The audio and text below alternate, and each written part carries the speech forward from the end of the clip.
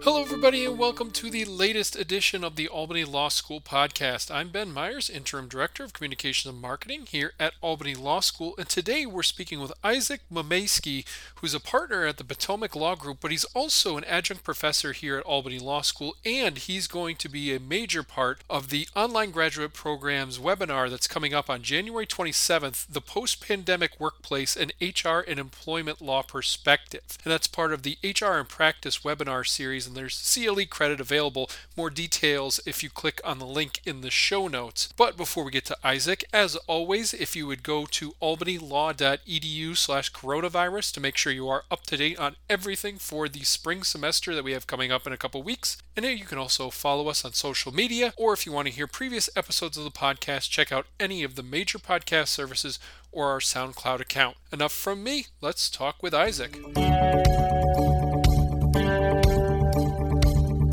Back here on the podcast with Isaac Mamaysky. And Isaac, if you just take a minute or two and introduce yourself to everybody listening to the podcast today.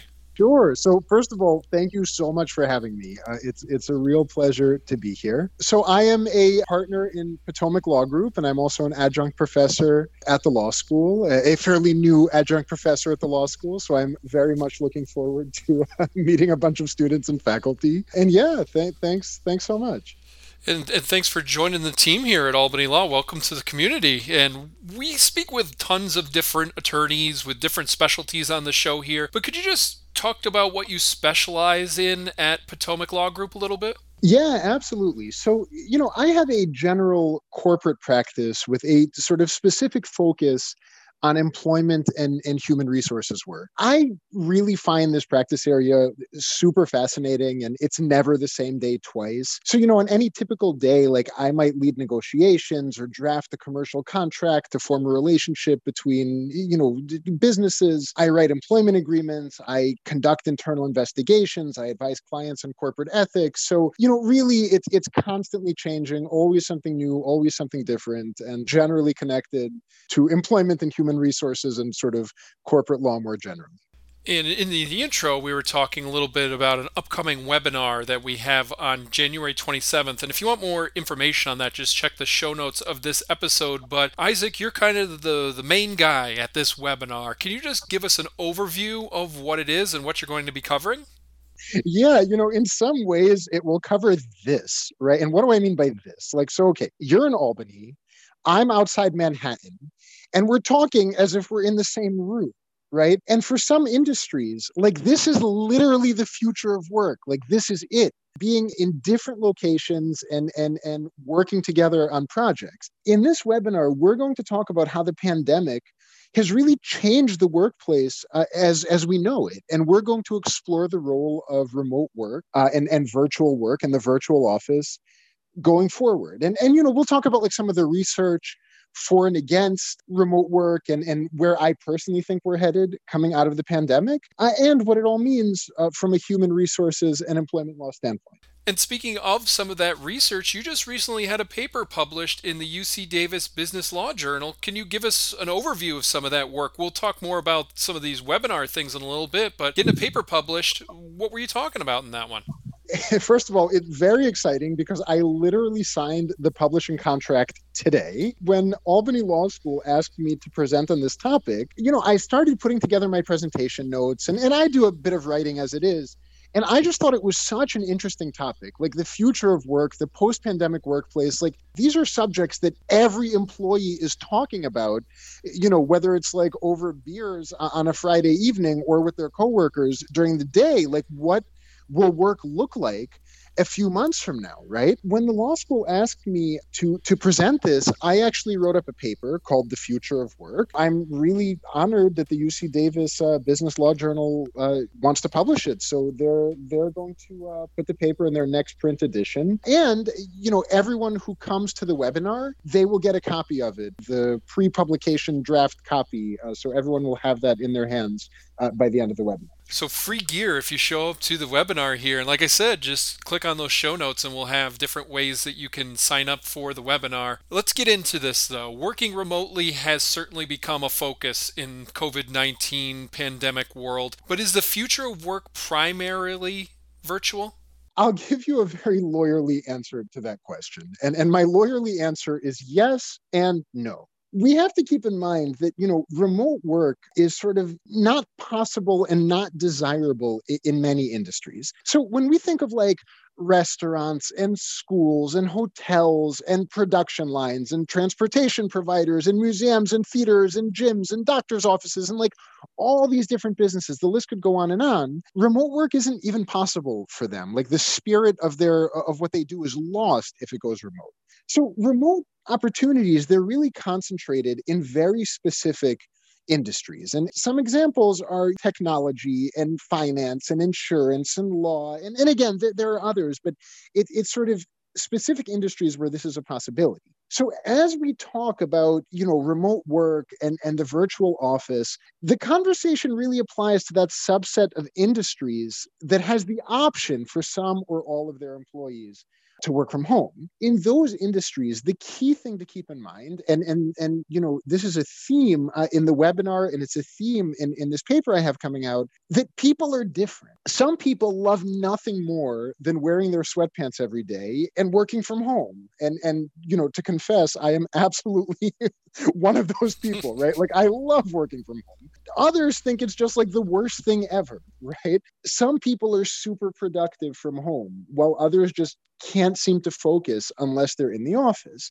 Look, there's a lot of really interesting research on this. And on the webinar, we're going to talk about some of the research. But on the most practical level, this is something we've all seen, right? Like we have some friends just in casual conversations, typically on Zoom these days or at a significant distance outdoors. We have some friends who say they love working from home and others who hate it. A group of my law school friends, we have sort of an ongoing joke. We have team home office and team real office, right? And people have different views. Taking all this together, I personally think that where we're headed, the future of work is going to be what's called the hybrid workplace. Yeah, and actually, that's the next thing I definitely wanted to ask you about is the hybrid workplace. What is that, and why is it so likely to be the workplace even after this pandemic has been put under control? There has been a lot of research that's come out since the start of the pandemic on where human resources professionals and where management teams see work going, right? Like they've been asked, what does the future hold in store? And when you look at the future of work on a broad national scale, research is showing sort of the following things: that many employers will go primarily virtual. Others will remain primarily in person, and yet others will fall somewhere in between, allowing more employees to work from home more of the time. That sort of collective new reality where more employees work from home more of the time across businesses, across industries, that is the hybrid workplace. And that's what I think the future holds in store. What are some of the benefits of the digital or remote work? We were just talking about that kind of primary and this hybrid model, but what are some of the benefits of digital and remote work? There's a lot of research on this question. The thing to keep in mind is that people have different preferences, right? And this is a point that I suspect we will come back to again and again, and we will certainly discuss during the webinar. People are different.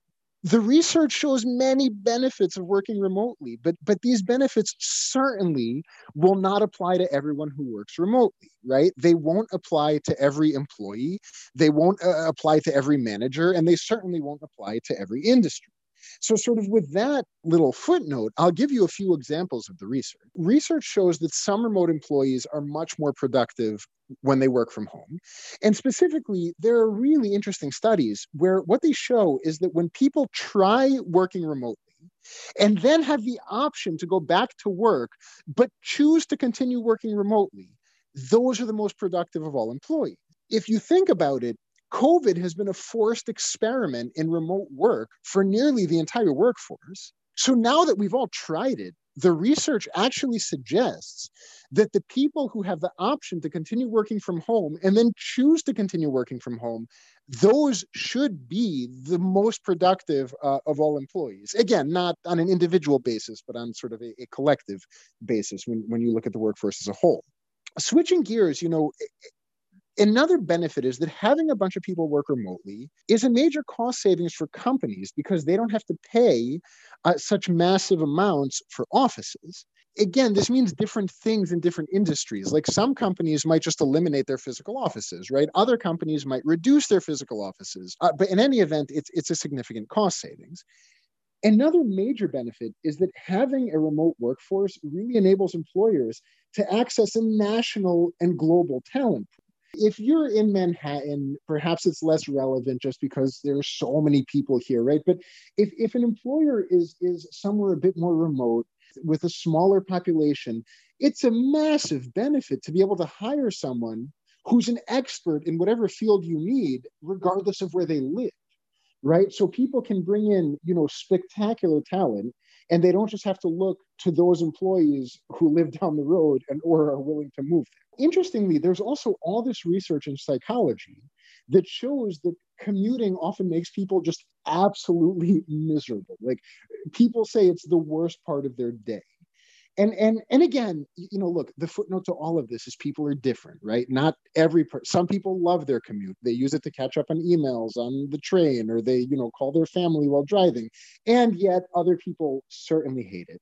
And by eliminating commutes, people can spend much more time with family and with friends while still working the same number of hours as before. So to many employees, that's a huge benefit. And, overall, like there's much more to say on this topic, and I'll save it for the webinar, but there are many other benefits to working remotely for some employees in some industries, certainly not for everyone.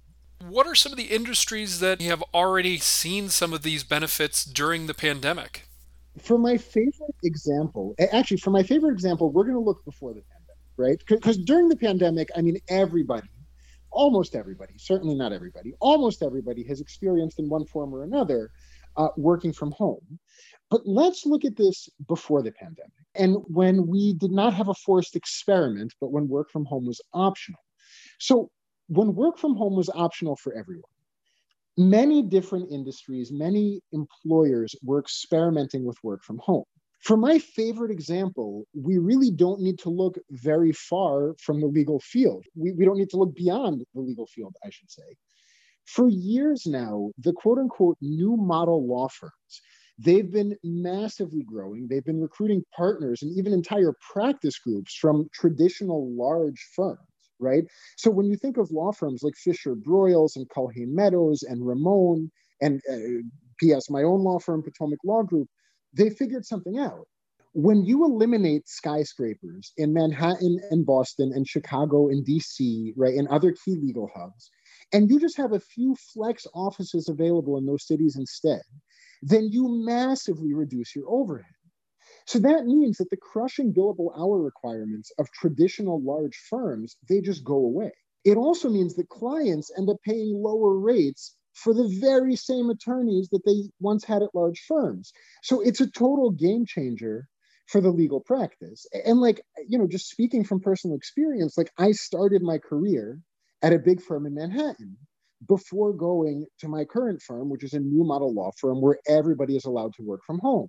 And from my standpoint, you can't even compare the quality of life between the two firms. Like at my firm, we don't have minimum billable hour requirements. I just work, I bill what I want to bill. It's amazing. But again, it's certainly not for everyone, right? Some attorneys love it, and many others prefer going into a traditional office every day. But what we see in the new model firms is it's very much a self-selecting crowd, right? Because nobody's forced to go to one of these firms. So the attorneys who are there are the ones who chose to go there, and they're super happy. And I'll just tell you one more little thing anecdotally. My colleagues at Potomac Law Group, I feel so much closer to them than I ever felt with my colleagues at my prior large firm, even though we don't go into an office together every day, because we have weekly Zoom calls, and pre-COVID and post-COVID, we have firm happy hours and in-person events. So there are certainly opportunities to see each other, and yet we all work from home. It's awesome, Well, the Albany Law School has certainly been work from home too. And yeah, we meet every morning as a communications team here as well. There's industries and places that have definitely changed how they do things, but have also improved how they do things due to the pandemic. And we've been talking about a lot of the benefits of these types of different work models and working from home and digital and remote. But what are some of the challenges of a primarily digital and remote work experience? So, such a good question. And again, this really comes back to this idea that's a theme in all of this, that people are different. So, for every person who embraces remote work, countless others find themselves experiencing, various downsides, right? Like the team office people don't like remote work. And in studies of remote employees, workers have reported, lots of different drawbacks. Like people sometimes feel like they're constantly working, right? They lose a separation between their work and personal life because it takes place in the same place, right? They report feeling lonely and socially isolated and being unfocused and battling distractions from roommates and family. And of course, many people don't have the space or the resources to set up a productive home office. I mean, I think we've all had conference calls with people where someone is talking to you like literally from their bedroom with the bed in the background, right? And you hear noises of like children out in the other room, right? Like that's not the recipe for a productive homework environment. It certainly has downsides, and we will discuss more of them on the webinar. And work from home is certainly not for everyone. We've been talking about these different places where people work, obviously from home a lot more, but in your opinion, what's going to be the new role of the physical workspace when somebody does go to the office? Look, I think in some industries it will be exactly the same as it is now. People will go to work every day like they always have, and not much will change.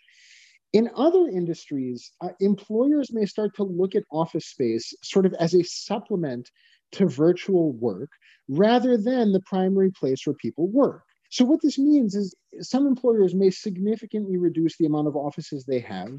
They may offer flex offices that people can use, when needed for client meetings or team building events or whatever. But the office will be sort of a supplement to remote work rather than the primary work location. Whereas, other companies, they might keep their existing space, but allow all their employees to work from home, maybe half the week. Or a couple days per week, or in various flexible ways.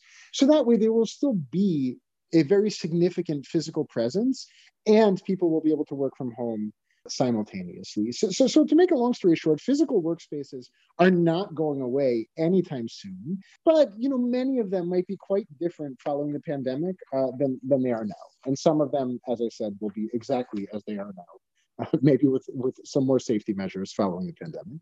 HR is, of course, the focus of the webinar that we have coming up here. So, what are some of the HR implications of everything we've been talking about so far? I'll tell you sort of broadly about the HR implications and the employment law implications. And that's really going to be the focus of the webinar, by the way. So, look, the key HR implications come down to this idea that I've repeated multiple times, that people are different. So basically, what's going to happen coming out of the pandemic? As a purely practical matter, what's going to happen? Some employers will allow their employees to choose where they work. Others are going to hand the decision down to employees, and they will not let them choose. Whenever management makes a decision in which employees don't have a say, then some employees won't like the outcomes, right? This is just pure human. The research bears this out, but it's also just an observation of human nature. Like when people are told what to do, some people are fine with it, whereas others are unhappy with the outcomes. Now, here's the thing. Unhappy employees create challenges both from a human resources and employment law standpoint. And this is why, I'm a huge advocate of employee choice. To the extent possible, I think employers should let people choose where they want to work. And as a result, they will have a much happier workplace. People who want to work from home can do that.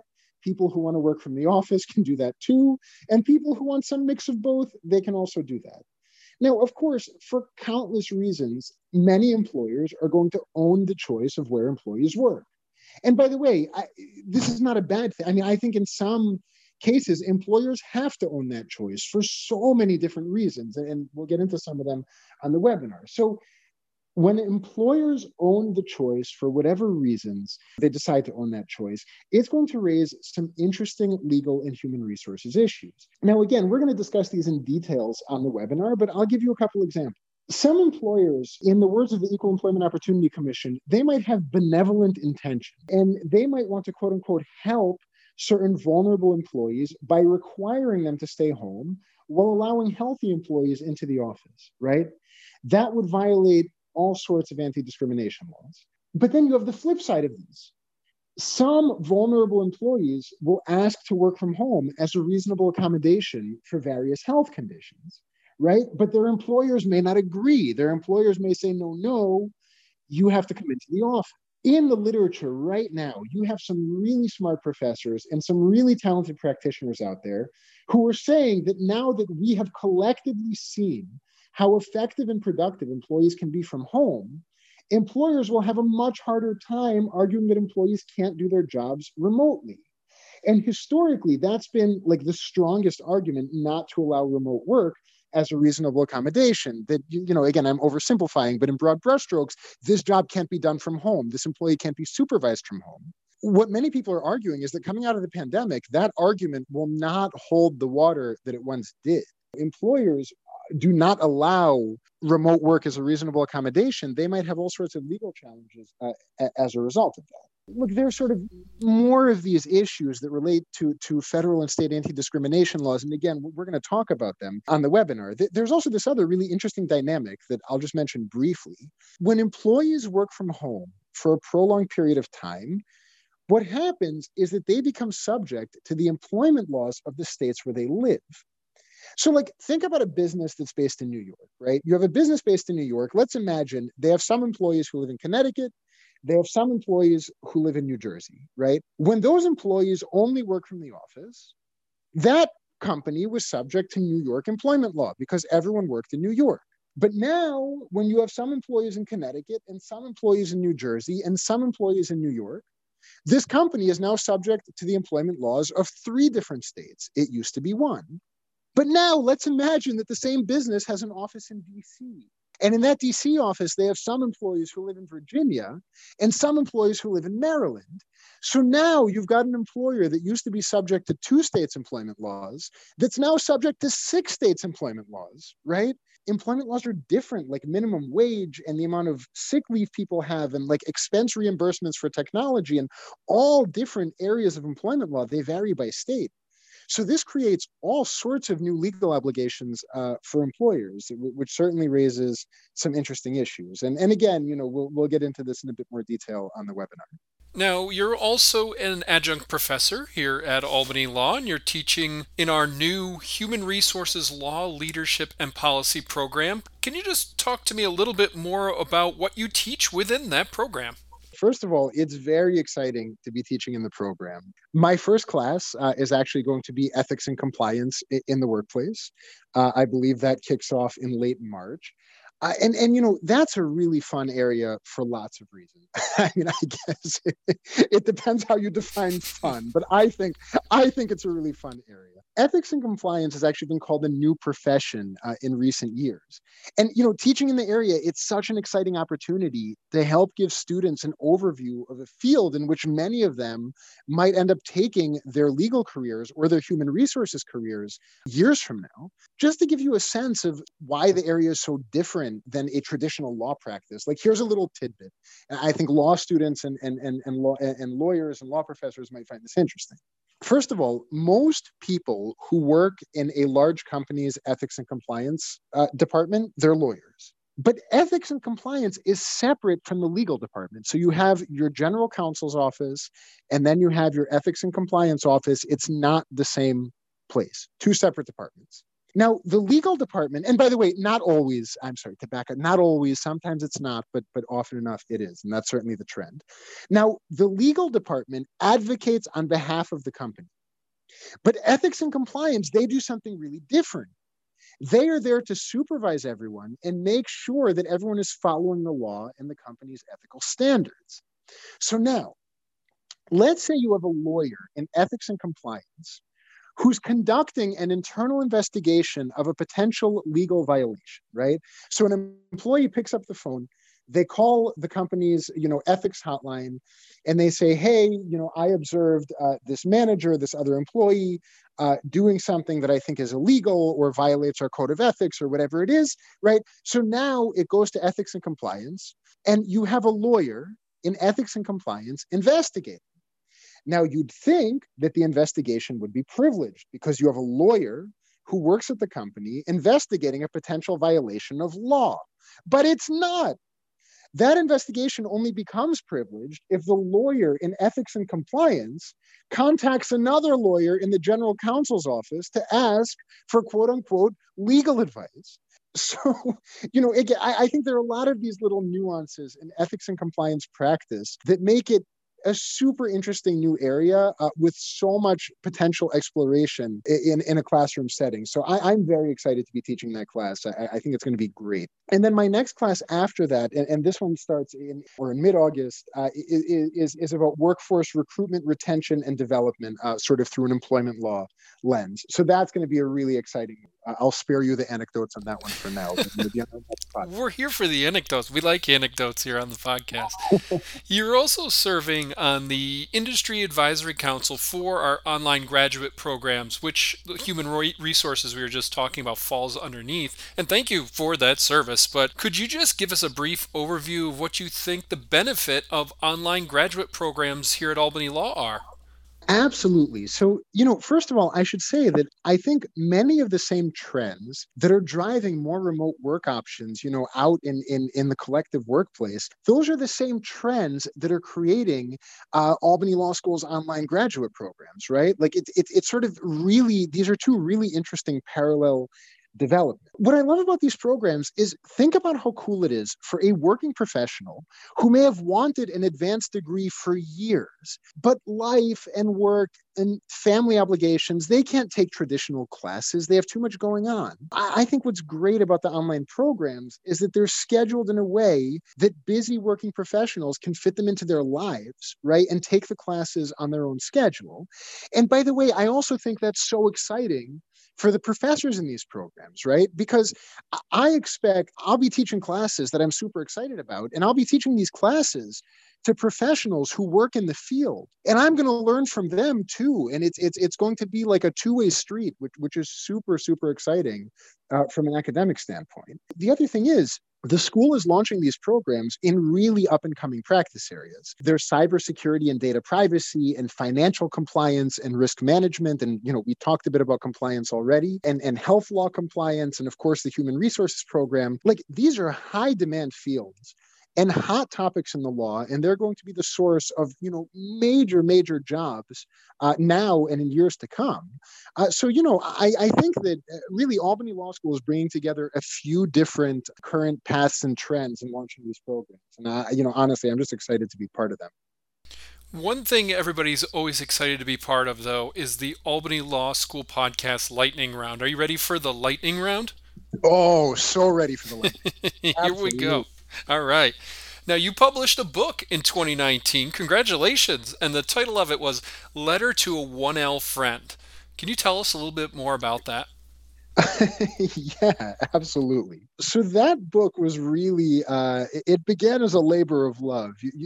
When I was a third-year law student, a really good friend of mine from college told me that he was planning to attend law school. And I personally found the first semester of 1L year just incredibly challenging. Like before law school, I hadn't done anything to prepare for law school. It was a completely different kind of thinking than I did as an undergrad. When I got there as a first semester 1L, it really felt like trial by fire. So when I was a third-year law student, I had a job offer. I was sort of kicking back and relaxing a little more, and I kind of understood, what to do to do well in law school. My friend told me he was starting, and I wanted his experience to be easier, and I had some time on my hands, so I wrote him a letter. And the idea was basically like, look, here's what you do as a 1L, right? Like, here's what to expect. Here's how you read cases. Here's how you prepare for exams, that type of thing. And when I first wrote that letter, I literally wrote it to help my friend. I never in a million years intended to publish it. But what happened is then I talked to someone else who was going to law school, and I went back to my letter and I made it a little longer and I sent it to them. And then somebody else, a friend of a friend or whatever, is like, hey, can you give me some advice? I'm starting law school in the fall. So I would modify my letter again. And like what happened was over the years, the letter got longer and longer. And I kept editing it and playing with it. And eventually I said, you know what? I'm just going to turn this into a book. I have no idea if anyone will publish it. I'm going to write it. But then, to fast forward, like I sent it out to a few publishers. I was so honored that Carolina Academic Press agreed to take it into their catalog. And now, like, this book is in law school libraries and like on Amazon. So it's been really cool. Beyond law, I found out that you also run a nonprofit called CZ Wellness Group. You got to tell me, what is CZ Wellness Group? You've certainly done your homework. Look, in and out of law, I think it's really important to pursue our passions, right? So me personally, like outside of my legal practice, I'm super into healthy living. I'm into fitness and healthy cooking and kind of, those people in Whole Foods who are like shopping for organic produce in their gym clothes like after working out. Yeah, right, like I am those people. So years ago, my wife and we had this crazy idea to launch a kids summer camp. We both went to camp as kids. We loved it. To launch a kids overnight summer camp and a retreat center for adults that's all about celebrating healthy, active living through fitness, cooking, sports, and arts. So then Camp Zeke was born. So CZ Wellness Group runs Camp Zeke. It also runs the Block and Hexter Retreat Center, which does the same thing as the camp, just for adults. And the organization has just like grown and grown over the years. And that's where my wife and I spend our summers. That's been another labor of love, much like the book, but very different. You've survived the lightning round, and now we have the question we always end our podcast with. Is there anything that you'd just like to say to the Albany Law School community as a whole? I want to say thank you. Thank you for having me. So first of all, it's so cool to be on the law school's podcast. Like that's the starting. Well, thank you. I became involved with the law school, I don't know, maybe 7 months ago. I joined the committee and I've just received the warmest of welcomes. And the people here are really, really nice and so kind and sort of so encouraging and welcoming. And I'm looking forward to just meeting even more students and faculty in the coming months. So if you're listening, please find me on LinkedIn, shoot me an email. I'd love nothing more than to connect with even more members of the law school community. Definitely join us on the January 27th webinar. It's going to be a lot of fun. Again, depending on how you define fun, I think it's going to be a lot of fun. And we're going to cover some very interesting legal ground in the process.